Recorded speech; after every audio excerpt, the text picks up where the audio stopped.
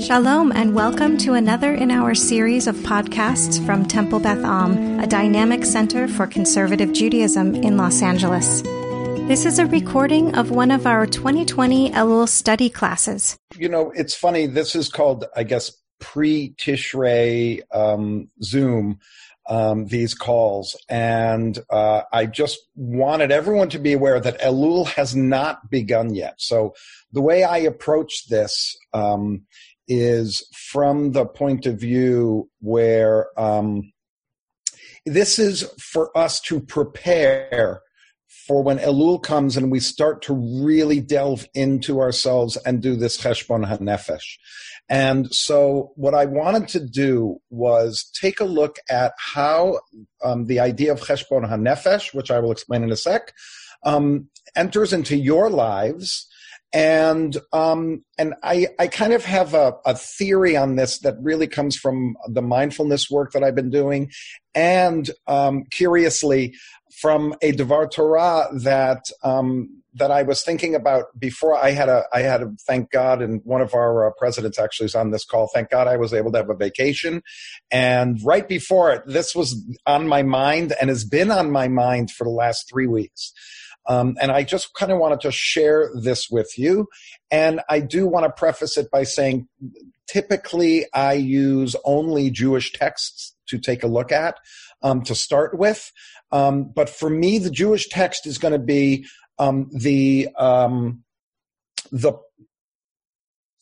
our approach to this time is our Jewish text. In other words, this idea of Cheshbon HaNefesh, which is an accounting of our souls. How do we do that? What needs to happen for us to do that? And what goes into accounting of our souls is what I'm interested in exploring. And I have a certain kind of idea that I think we can all, and in the end, I on the bottom of the sheet, you may have seen already, I don't know, an actual exercise that we can all do as we approach Elul to help us put ourselves in really the month of Elul in preparation for high holy days. And when I say that, I think the most important thing, and this is where my mindfulness training is really going to be blatant, is the only way we do it is if we can put ourselves in the now, in this moment, thinking about who we are right now as opposed to last year or who we think we're going to be next year. And so I'm very interested in how the past and the future intersect with our now, and what we can do to kind of help us get through what I think is going to be a very interesting and subtle and layered look at our lives because of what's been going on in the last 5 or 6 months. I mean, we can't ignore it. Can't ignore the fact that we're basically home every single day. There's a fear of going out. There's fears that have come into certainly my life that I've never dealt with before. And so I just wanted to kind of preface it by saying that's what I'd like us to do in the next 45 minutes or so. And so I'd like us to start by having you begin. What is Cheshbon HaNefesh to you? Accounting of your souls. Have you done this before? What has your experience been? How do you see this working in your lives? So I'd love to start with just getting an idea of where all of you are. Have you ever done it before? Is this the first time you're doing it? Because actually one of the great things that has come about with this pandemic is that, I mean, I find myself on lots more learning calls and a lot more events that I might not go to. And so it may be that this year you're like, wow, I've got the time now to actually do the Elul work. So I'm going to delve into it. So I don't know where you are. I'm going to shut up. Let some of you talk. Just raise your hand. And Karen, you can go first. So I've been doing a lot of this stuff, and I love it and love it. And today something happened I don't have a place in my house to do it, and I was listening to somebody at 11 o'clock, so I came to my office. I was pissed at my husband and my son, and I have no space, and everybody has a space in the house, but I don't. And then I'm saying, what are you, so now, what's going on for you? Is that it? Is that it? At other times, I'm listening, and something in the future will remind me of a thing, and suddenly I can calm. Is that it? Or do I drive by and see the people sleeping in the street, which makes me crazy, and I drive? Is that it? What is it? I guess I'm saying. You're smiling, so maybe I didn't say anything wrong. I don't know. No, I mean, I think what you're describing is exactly what all of us are going through right now. There's a lot of conflicting thoughts and feelings that are inside all of us because of what's happening. So these are the questions that we ask right now. And I always say, thank God for me being Jewish, because I get this opportunity to literally look at my life every single year in a significant way, so that I can figure out, am I living up to who I am? Am I living up to what I feel inside I should be doing or could be doing or have to be doing? So hopefully this will help you kind of clarify some of those things. Just one more thing. Yeah. So I was talking to my daughter, and she was pissed off, and she's not forgiving somebody in her life. And I talked to her about, well, what do you want? How do you want to live your life? And how do you want to feel towards so-and-so? That's what this is about. Exactly. You can forgive, maybe, but don't forget. But how do you want to relate to the people in your life? How do you want to be? Exactly. That's what all of this is about. Terrific. Is it Ren or Renee? Could you Renee. Okay, thanks, Renee. I think for me, I've been delighted to be part of this amazing, amazing program that Rabbi Schatz has put together for all of us. And I think for me, the whole concept of cheshbon nefesh has just been, and also being stuck home, has been just about accountability and just really thinking about and being grateful for all the things that, as minute as they might be, that I have. I was actually just watching a little thing that my housekeeper was showing me about about a pastor who was born with no limbs, and he had like half a foot and was turning the pages. And we just don't think about how grateful we are for what we have, for the little things. The fact that modani lefanecha, that we can open our eyes, and the tefillah for when we come out of the restroom, that all of our organs and orifices and everything just works the way it's supposed to work. And I am, of course, as Rebecca knows, particularly grateful because my mother, my 96-year-old mother, tested positive a couple of weeks ago and was symptom-free. And Baruch Hashem, she is fine.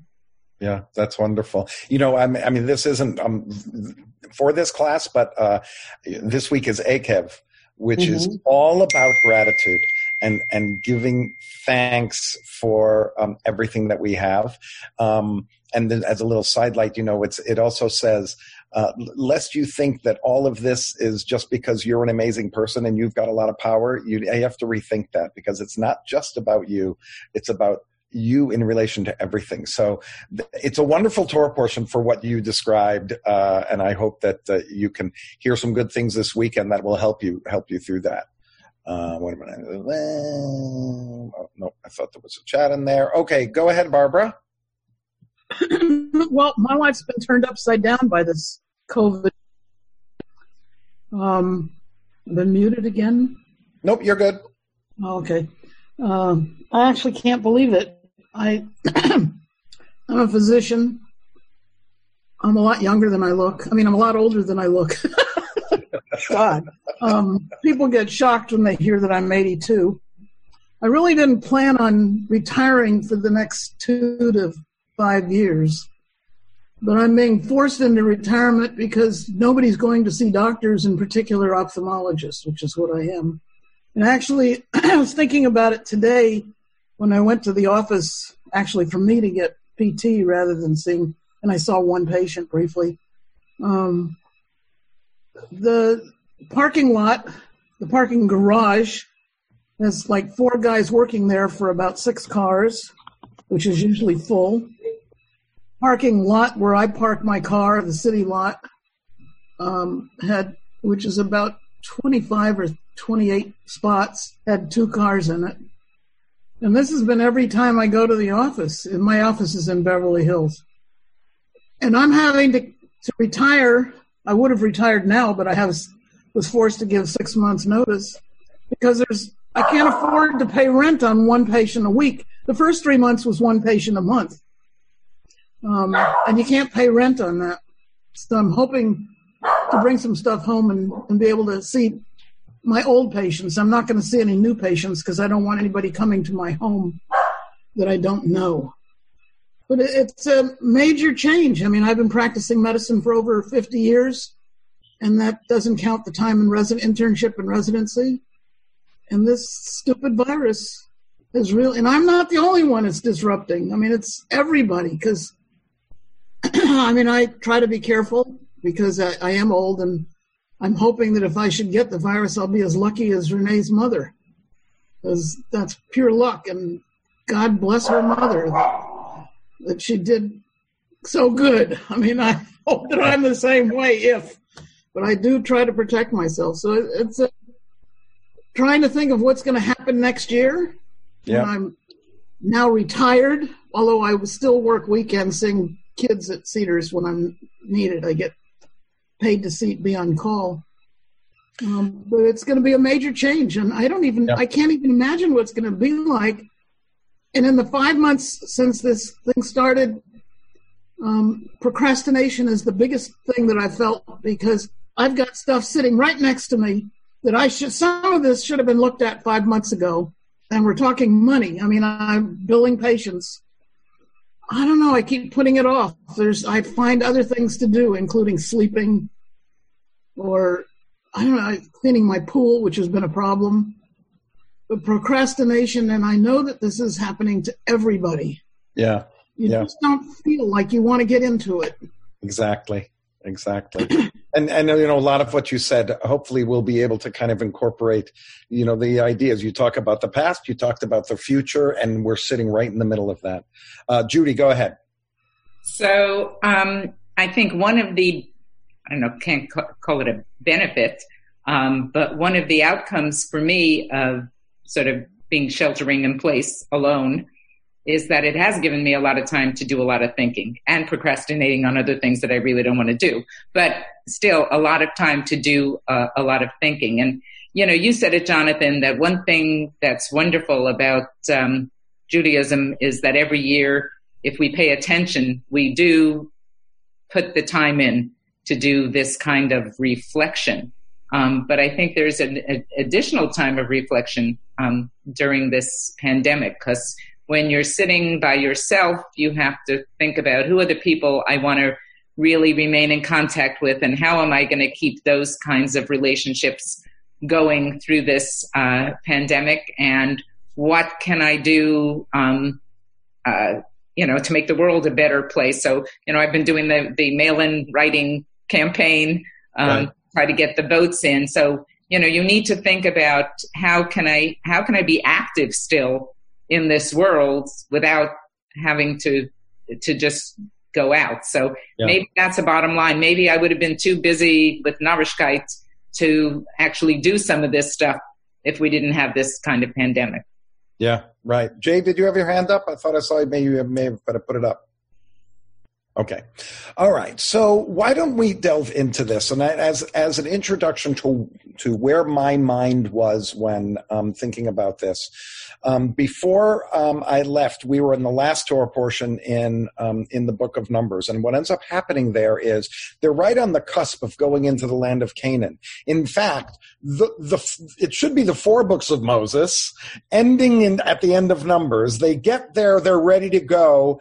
And that's where the Numbers is left off. Then Deuteronomy is all these speeches that Moses gives. No, the Deuteronomists probably never thought that any of us would see the other previous 4 books, but they're right there. Moses does these speeches. They're ready to go in. And I think of this spot in High Holy Days is we've gotten to the edge of the High Holy Days. We're like on the border. right? We're ready to go in, and the month of Elul are the speeches that Moses gives to get us really, really, really prepared. And then we enter into the land on Yom Kippur, on Rosh Hashanah. That's kind of like my mindset with that. And there was a story I told about a man who's about to get married. And the reason why I'm telling this story is there's a line in this Torah portion, in the final Torah portion, that when Moses is about to tell everybody all the different stops that they went to over their 40 years of traveling through the desert, it says, Moses then wrote down the starting points according to the journeys. And then the next sentence is, he wrote down the journeys according to the starting points. And the question becomes, why are those switched in one sentence? Why is it starting points, journeys, starting points? Or comings and goings, goings and comings? Why were there both sides of it? And there's this wonderful Hasidic story told about a boy whose father sets him up to get married. And this boy has a stepmother that he doesn't like. I'm sorry, Disney, but it didn't begin with you. And so there's this stepmother who's driven this kid crazy. He gets in a coach with his father. They're heading in the horse-driven carriage. They get a little while, and the son turns to the driver and says, "How many miles are we from our hometown?" And he goes, "We're 3 miles from the hometown." 5 minutes later, he's like, "How many miles are we from the hometown?" He's like, "We're 7 miles from the hometown." He keeps on asking him over and over, "How many miles are we from our hometown? How many miles from our hometown?" He's getting like more and more excited. Finally, the father turns to the coachman and says, "How many more miles till we get to our destination?" And the son is like, "What? I've been asking this guy the whole time how many miles we've come. Why are you asking how far we are from the destination?" And the father says, "Well, you are saying how far have we come from our hometown because you can't wait to get away from your stepmother. And the farther away you get from her, the better.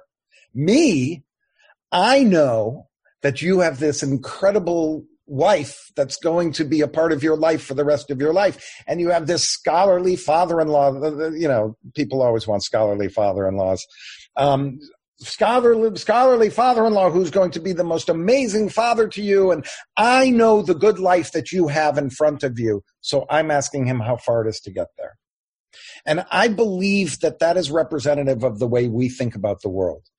Some of us live always thinking about the past, ruminating on the past, saying, "Oh my God, this is getting me so upset," and that same story keeps coming up inside of you, which is all about the past, all of the things that have already happened, and you keep getting angrier and angrier, or upset and more upset based upon things that have happened in the past. Others of us think so much about the future that we are paralyzed because we can't act. We're like, "Oh, wait a minute, if I do this, what if this happens? Or what if that happens? Or I know this is going to happen." And we become afraid to act because we don't know what's going to happen, and we're fearful of the possibilities in the future. I thought it was interesting that Barbara's entire talk with us was, this is what has happened to me in the past, and I don't even know what things are going to look like in the future. And that's where I feel we all are, right? We're lamenting what's been going on over the last 5 months. We can't even project what's happening in the next 5 months. We think we can, but you know, are we worried about the future? Does it give us anxiety? Are we worried about what's happened in the past? Do we think something we did in the past is going to kind of catch up with us? Are we being pursued from this side and warned from this side? And we exist right here, right now. I'm looking right now at Esther. I see Esther's face right now. I don't know what happened to her last week. I don't know what happened to her yesterday. I don't even know what happened to her an hour ago. But we're meeting right now at this moment of our lives. So what I'd like us to do is just kind of explore a little bit. And I do want to apologize, and maybe it's only my own paranoia, is that these texts that I found are two of them are actually from like Psychology Today. because when I typed in living in the past, Jewish, living in the past, Judaism, texts on living too much in the past, it brings things up like, Jews should always remember their histories. Judaism is based upon thinking about the past and bringing the past into the present. I found that fascinating, right? Because it's not really even the ancient past that Judaism brings in. I mean, it's not even the now, it's ancient past. It's what happened 1,000, 2,000, 3,000 years ago. And what I'm talking about is what happened to us as human beings 3 months ago.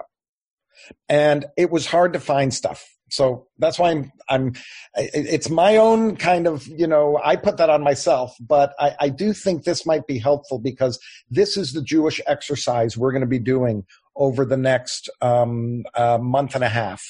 And we're all going to be entering into this. And I'm kind of hopeful that what I put together here as we go through it can just give a platform for you and a way to think about it as we get into Elul, which begins, I believe, I think isn't it next Saturday? Is it next Saturday it begins or the following Saturday? The 21st. Yeah. Oh, it's the 21st. Okay. So, does everyone have the text? Do you want me to share the text? Does have a hand? Who has the text? Okay, I'll share it. Wait, let me make sure it's okay.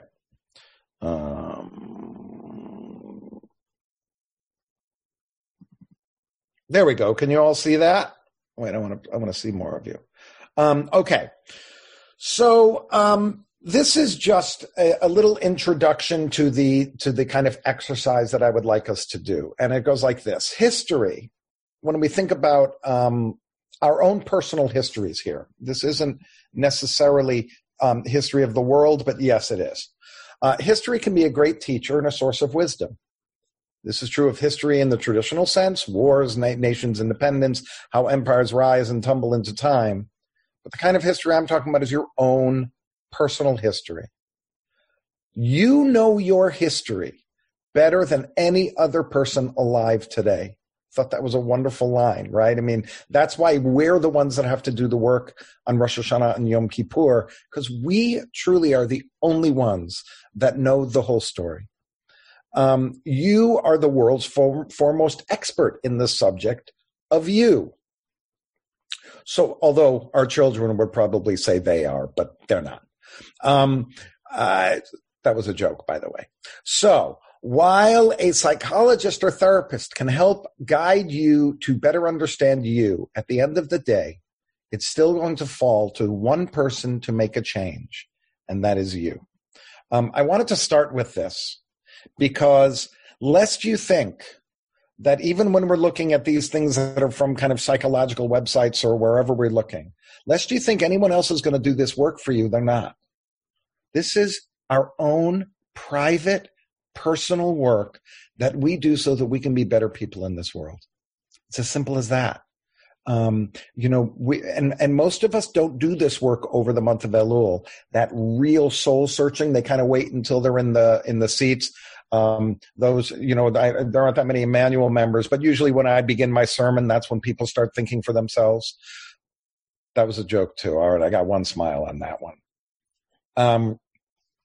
But really, all this work is going to be done by you, by yourself, with the help of others if you call upon their help to help you. But this is the personal work that we're doing, and that's why I kind of feel it's so important for us to kind of have a point of view on it that helps us improve. Okay, yeah, Judy. So, can you hear me? I can. Oh, so my problem with this, I mean, I agree with it, but my problem with this is that many people who are, I don't know how to say it, many people who have traits or characteristics or beliefs that are really awful may not, even with reflection, think that they can reinforce those kinds of questions. Just take racism, for example. So a racist doing this kind of exercise on themselves can still completely convince themselves that that's the better part of who they are. Yes. That is true. That can happen. And as a matter of fact, I don't know where I was reading it. There was something about it said, a lot of really successful people do not have the ability to reflect on who they are and what their lives are like and how they're affecting people. And that's one of the reasons why they become so successful. So yeah, there are going to be people, but I'm looking at 18 screens right here of people that I think are interested in living lives the best that you can. And you're the ones I'm talking to. I can't worry about those other people because I'm not going to save them. I'm not going to help them. I can through our services perhaps, but I'm my interest right now, to be in the now is to provide something for all of you that are on these screens. That's my goal. If you want to pass this on to someone who is narcissistic and isn't going to be able to kind of follow it and isn't going to come to any kind of conclusion, I'm sorry, I wasn't in the now at this moment. There was a chat that caught my eye. If you want to talk to people about it and share it with them, I think it would be wonderful. But if someone's narcissistic, I'm not thinking of anyone specifically, but they may not be able to reflect. That's one of the things is they don't reflect. But I'm assuming that all of us are here because we want to. But good point. Okay. So, what I have here is there was a very interesting website called skilledatlife.com. If you want to go check it out, I put it up there. And I'm just going to kind of go through what we're going to do. They divided, they took a look. This is the problem with concentrating on only the past. This is the problem with concentrating only on the future. And then I'm going to have this thing we're going to come back on. The stuff that you see that's in italics, that's somebody else that I threw in there that's about the past also, because I wanted to present a couple of ideas to get you thinking in a certain direction. Judy, would you like to read? I know you like to read, so. No, I just can't stand waiting for nobody to volunteer. That's what it is. Go ahead. You could be our first volunteer. So we begin with one of the unique characteristics. One of the unique characteristics of human beings is that we talk to ourselves all the time. This internal voice rarely shuts up and is a great storyteller. The voice is really our restless and rambunctious mind creating stories about our past or the future. Our restless minds love attention. If we are not aware of what we are thinking about, we are in essence allowing our minds to control us rather than us controlling them. Thoughts are just thoughts. We do not have to get caught up with them and allow them to rule. Thoughts do not represent us. Yeah, one of my favorite lines from the mindfulness work I've done is, your thoughts are just rumors. They might be true. They might not be true. They might be half true. But they really are just rumors. The line I think is really important in this is this one here that says, if we're not aware of what we're thinking about, we're in essence allowing our minds to control us rather than control them. Sometimes our mind just will continue to retell a story over and over and over in our minds, and we get angry once again, we get upset once again. But what we're doing is we're allowing the thoughts in our mind to control how we think and how we feel. And we need to take control over kind of our thoughts. In the meditations that I do during the week, all we do is concentrate on our breathing. It's virtually impossible because our mind keeps talking to us. And what you try to do if you're doing any meditation is you try to kind of stop the mind from controlling the scene, and that you take control over where your thoughts go. And it's a very, very difficult thing to learn. It takes a lifetime, and some people never get there. But as long as we can kind of understand that not all of our thoughts need to be taken with the same kind of seriousness, it's a nice place to begin, right? We talk to ourselves. We're constantly thinking about stories from our past and our future, and that's what takes up a lot of our mind time. And only if we are thinking about what's happening right now can we begin to maybe control what the thoughts from the past and the future, so that we can make certain decisions based upon what we need to do now. Okay, so I can't see everybody on this, but is there someone else that likes to read out loud? I'll read. Okay, whoever said that, go for it. Did someone else want to say something, a comment on that, or are we ready to go on? I think Lori Tessel had her hand up, but I'm not sure if she still has her comment. And it was Jay. Is it you that wants to read? Yeah. Okay, so Lori, why don't you make your comment, and then we'll go to Jay. Well, it's fine. I was just going to say, well, now I'll just say that it's interesting because when we're talking about, my husband and I have been sharing stories, because we're home so much, we're sharing stories, with our kids, about whatever. And often I look at my husband and think, like, were we in the same room? Like, were we in the same experience? Because our perspectives are completely different. Not completely different, but, you're in different moments and you're sharing one part of a story and then he's sharing another part of the story. And, it's just interesting that they, and your thoughts could be completely different about what and I would say also what I was thinking is that I've journaled for almost 30 years. That's wonderful. 30 years. And not like, as I age, I think that, I do take time to read them. And there have been times when I've read them and thought, oh, I was so sad then. I don't remember being that sad. Or wow, that was such a great moment. And I don't, and I am not always writing about, it's not as exaggerated as then I think about it. So I'm glad I have them, but I do recount them often,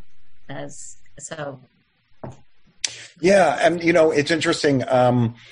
My sister-in-law does mediation, and one of the things that she does when she does work with witnesses or lawyers that are going to be working with witnesses, according to her name's Marjorie, we only remember 50% of what happens to us. We don't catch a lot of what happens to us as we recollect things in our mind. So maybe you're recollecting this half and your husband's recollecting that half. But you also have the concept of, we come at everything with our pasts. So we come into things and our mind also picks up on different things with each other. But that's perfect. That's great. Okay. Now we're ready for you, Jay. I'm going to put this back up, and you can start reading this. There we go. Okay. The past. Our imperfect past provides us with valuable lessons from which we can learn to become better. People. The mistakes and hurt that we experienced in the past makes us wiser and more experienced. They teach us in a way that no textbook can. Despite this past is gone forever. We can never regain or change it, no matter how hard we try.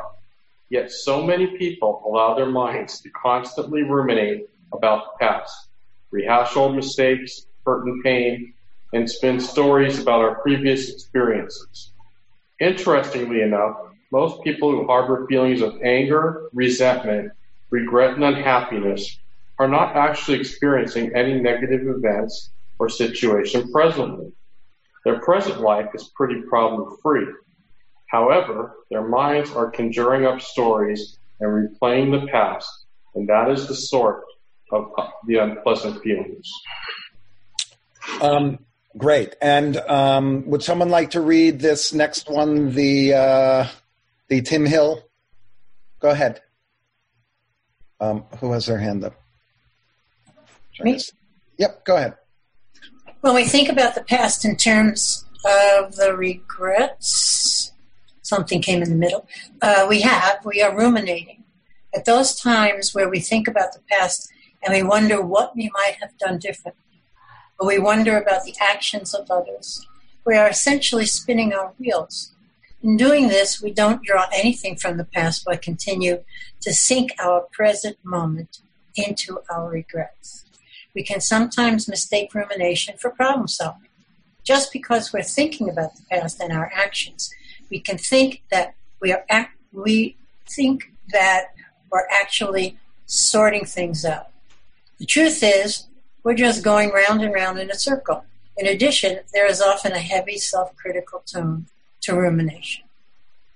Right. So this is the idea that we spend our time, so much of our time, reliving our past, going through it again, trying to make different decisions on something that will never happen again.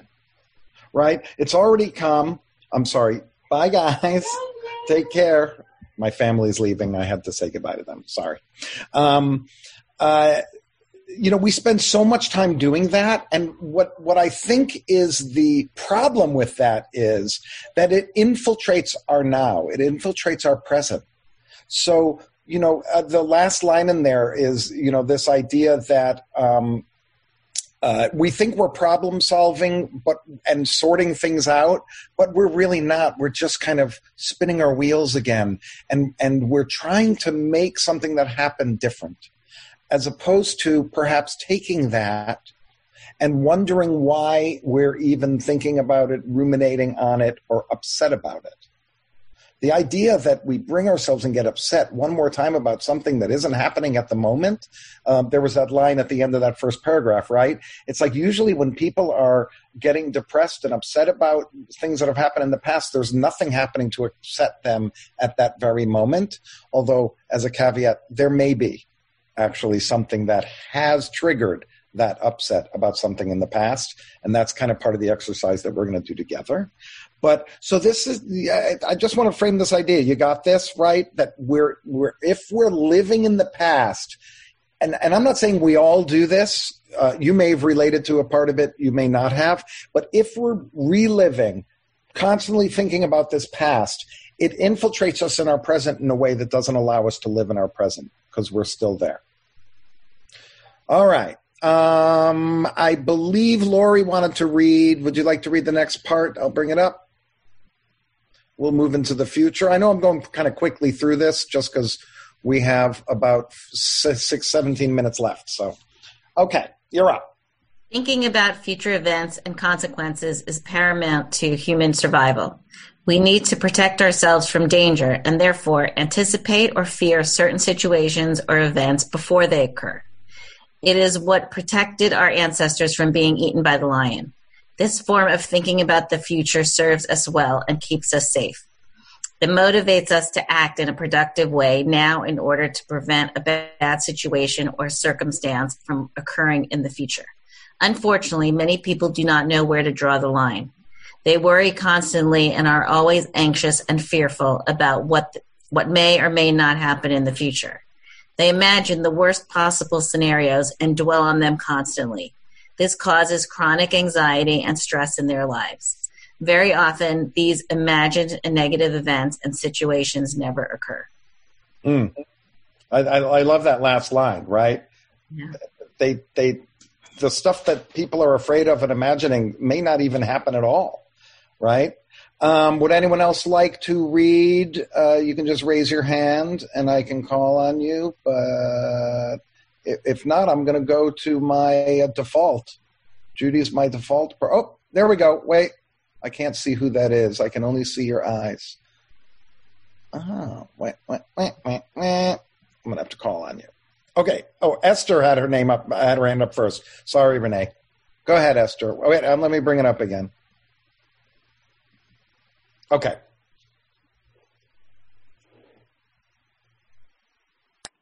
Esther, just press. There you go. She got it. Okay. 1 second. Although thinking about the future is critical to our well-being, most of us think about the future far more than needed to manage our lives effectively. Thinking too much about the future distracts us from our life as it unfolds in the present moment and, worse, fuels a great deal of anxiety about what might happen tomorrow, next week, next year, or decades from now. If we worried only about things that were actually going to occur, and if worrying always helped us deal more effectively with future problems, our ability to look ahead would be an unmitigated blessing. But most worry is unnecessary. Most of the things that we worry about never actually happen, and when they do, the events are rarely as bad as we imagined. And even when our fears come true, worrying in advance rarely helps us cope with them. Yeah, when I read that, I thought of my wife's Bubby, who, when you'd say to her, "Bubby, let's go get ice cream," she'd go, "Ugh." And she'd think of all the reasons why we shouldn't go get ice cream, right? "Ugh, it's so dark, it may melt, it's so hot, it may melt on the way." Or, "Do you think they'll have my favorite vanilla with chocolate chip and pistachios?" It's like, it didn't matter what it was. She was like, was her favorite reaction to anything that was going to happen in the future. Why? Because she was always worried that, something bad was going to happen. Now, that may have been because of her Holocaust upbringing, for sure. But that is really that's one that I think really paralyzes people from doing things in the now, is this constant think about, oh my God, what if this happens? Or what if that happens? Or this could happen? Or I know this happened to a friend of mine, a different time. And so that's going to happen to us as well. Rabbi Schatz, did you have your hand up, or was that was one of these? I did not have my hand up. I don't know what I was doing. No worries. Okay, so now we've taken a look at what keeps us in the past and how that can be damaging. We've looked at what, and what I like about those readings is it doesn't say that it's necessarily bad to look at the future or necessarily bad to look at the past.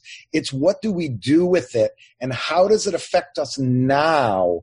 That is the most important, right? It's okay. We want to be looking at the future so we can make our plans, right? I mean, otherwise, it would be September 18th and Rabbi Schatz would call me up and say, "Hey, what are you guys doing for High Holy Days?" Right? It's like you can't plan the High Holy Days one day in advance. We have to look ahead. We have to anticipate what's going to happen so that we can do things now that will help us into the future. For sure.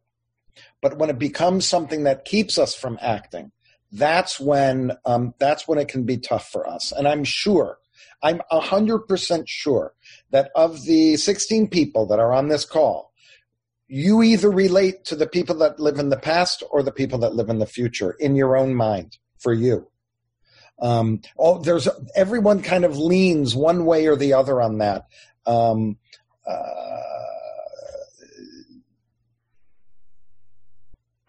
Yeah.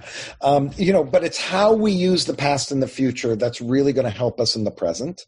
And that's what I'd like to kind of finish up on is a little exercise that I think we can do as part of our Cheshbon HaNefesh that can help us to get through this. And I'm going to read this just so we can go through it slowly. And this is again from Psychology Today, Rabbi Schatz's favorite website. So, here's the question that I think we need to ask. Anytime there's something in the past or something in the future that is keeping us from living in the present, and that question is, why now? In other words, if I was thinking about a time that my wife was upset with me because I didn't take the garbage out, right? All of a sudden, that comes into my mind, how upset I made her and how bad that was, and I must be the worst husband, and I go down. By the way, that doesn't happen. I take the garbage out. Come on. But, I'm going in my mind, I must be bad. I must be this. Why am I thinking about that now? What happened to me now that triggered that thought from the past? Or why now? What happened to trigger me worrying about something that's going to be in the future? So the question to ask is not necessarily what's important about that incident or what's important about that worry, but why did that come into my mind right now? What's happening to me now that has brought those particular thoughts and feelings up? And I say thoughts and feelings because I talked with my wife about this last night and how I wanted to do this, and I was being very intellectual about it. Well, you need to consider, and you need to this, and she wanted me to remind everybody. It's really figuring out, why am I feeling this? What is the feeling that brought me to think about this past thing or this future thing? But why now? So we need to kind of take a step back and engage rationally so that we can figure out the emotion. I think he says that here. Yeah, this is what you want to tap into by stepping back and engaging your rational rather than your emotional brain. But that being said, what you're asking about is your emotion. You're asking about the feeling that you have. Because, you know, what can happen is something's triggered. You start thinking about the past. That puts this feeling inside of you that you've already felt. And so that's why that feeling from the past came up, is because your body and your mind, who knows you better than your conscious mind does, all of a sudden went there. So it's important to do it. So that's the first one. Ask yourself, why now?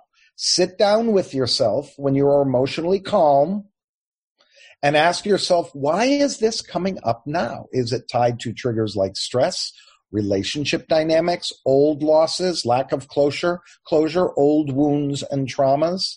The example that Robert Taibbi uses in this article is a man had a dalliance. He committed adultery, and his wife and he worked it out. And something like 2 years later, they're sitting on the couch, and all of a sudden she brings it up again. So he says, so the question is, for her, why did she bring that up now? This was something they'd already dealt with. They had already let it pass. Years had gone by. Something happened to trigger her to think about the fact that he had had an affair all those years before. That's the example that he uses. What is it tied to triggers like stress or relationship dynamics? Because he's like, maybe he wasn't paying attention to her. Maybe he was exhibiting some of the same behavior that happened when he did this.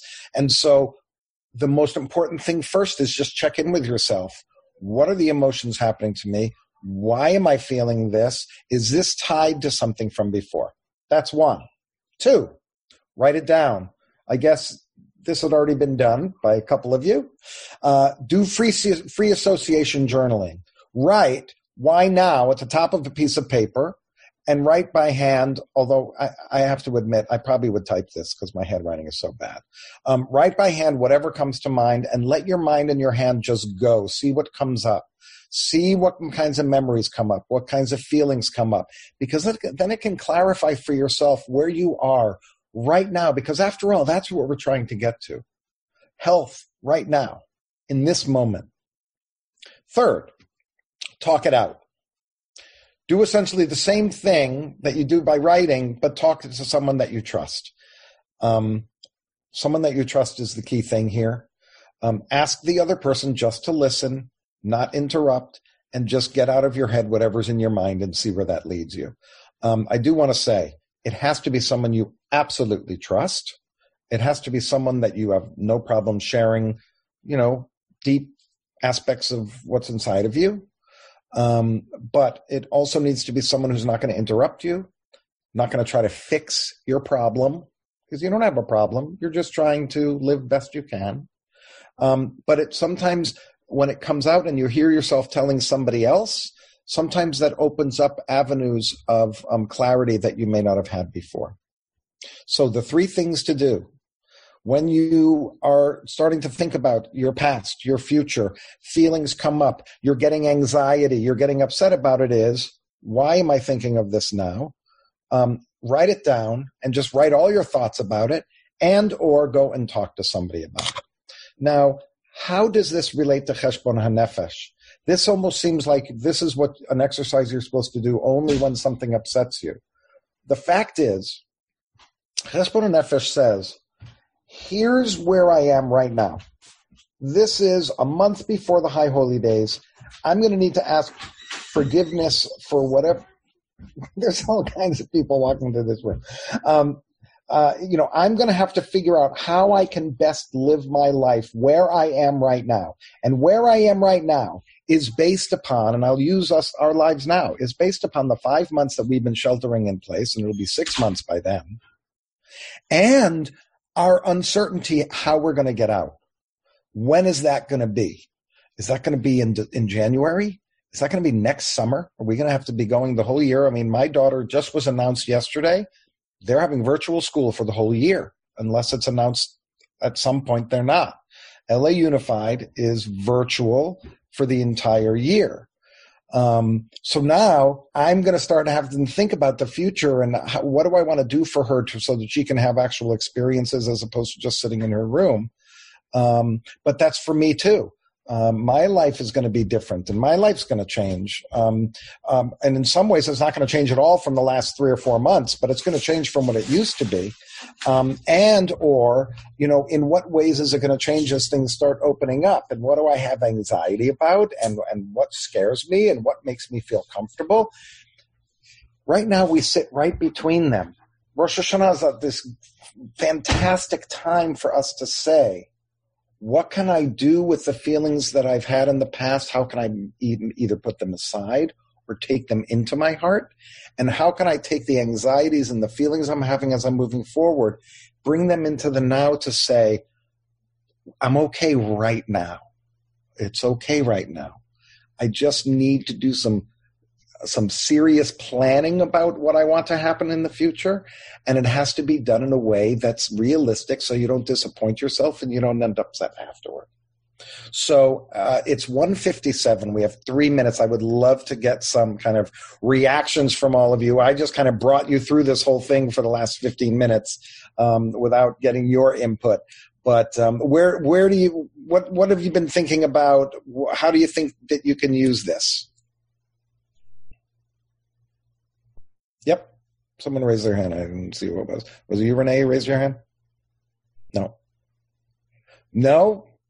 I hope that's because everyone's thinking about it. Okay, go ahead, Barbara.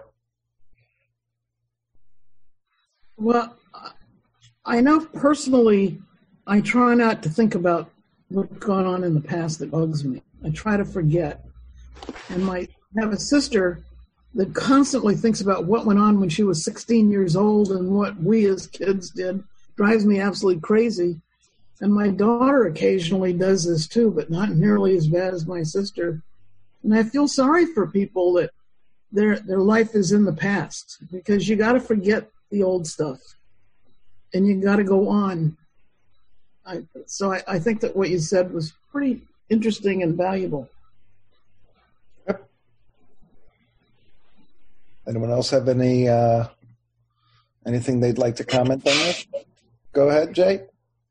I think what's interesting is thinking about our present time and the worries a lot of us have about the future, that we're thinking so much about that we're not thinking about, how things have been and what we've done beforehand and how we can continue to do the things that have been good. We're so worried about the future. It can control us for sure. All right. I think Judy was first, then Lori, then Karen. So my mother, I think, was an incredible woman. And when my brother developed a lymphoma, and my mother was pretty up in senior years at that point, and I thought, oh my God, my mother must be hysterical, because she used to worry when we were younger that there was dust on something or washing the dishes before we went to a wedding, But when my brother had lymphoma, she was relatively calm, and she said, I can't worry about things I can't do anything about. And somehow maybe some of this comes with age, I don't know, but that just was a really remarkable lesson for me. And that makes life a lot easier. Yeah. Good. I think, Lori, you are next. For me, all of this has been powerful. Thank you. So for me, the triggers just hit me today as you were talking, that, why I react to something that may not have something to do with the situation, but something that's bringing, whatever it is, the anxiety, maybe more so in all of this, because there's so much focus. When am I going to go back to work? Am I going back to work? And all of that. And, now that we're in August, everybody's going to be home working, how are 4 of us going to work in, work, period. So there's a lot of processing, and I'm trying to be practical without that emotional trigger clouding the productive part, right? So thank you for all of this. You're very welcome. Who was next? I think Karen, you had your hand raised. Thoughts and feelings are automatic. They just are. They come and that's it. Right. What we do, our behavior, we have choices about. Okay? And so as you were talking, and I wrote it in the chat, that triggers from the past may come up because they link to past traumas or whatever was going on. Yeah. But if we say, why is this so exploded? And take a moment, we can leave it in the past and say, this is not, I have a house, I have a this, I have a whatever it is, and that's the reality of now. And so it's the same thing as where are you now? Right. But the past is good for consciousness of being present, which I think is what you're saying. Yeah, I think that what our work is before we even begin Elul is to help us place ourselves where we need to be so that we can do this work. We can think about what are these things in this last 5 months that have really been very difficult for me. What's going to be the most difficult for me in the future? But these are things that we can think about that can help us to cope with now, as opposed to, oh my God, this happened to me 3 months ago. I don't know how I'm going to deal. It's like, then I'm lost in the present because the past is just infiltrating it. Okay, it's 2:03. I wanted to thank everybody for joining me today. That's very nice. I don't know most of you, and it was really lovely to share this hour. And I hopefully will have an opportunity in the future to do this again. Thank you so much. Thank you so much. This was really Dad, can you just wait 1 second to dust bust? Thanks. Of course, the 1 minute I unmute myself, that's when the whole house has to make noise. Thank you so much for doing this, Rabbi Aaron. It was really, as everyone has now said, it was very thought-provoking, and I really look forward to actually printing out the articles and going through those different steps, because I think they are steps that we all need to go through at any time, and specifically right now in preparation for whatever the high holidays will be for our community. So thank you. What a wonderful way to end our first week of this learning together, and especially to have our partner in crime, Temple Emmanuel of Beverly Hills, have Shabbat their Shalom rabbi. to everybody. I hope you have a peaceful, still Shabbat, and have time to, be around people you love. If it's not in person, it's virtually. So, Amen. Yeah. Shabbat Shalom. Shabbat Shalom, everyone. Shabbat Shalom. Thank you so much. Thank you.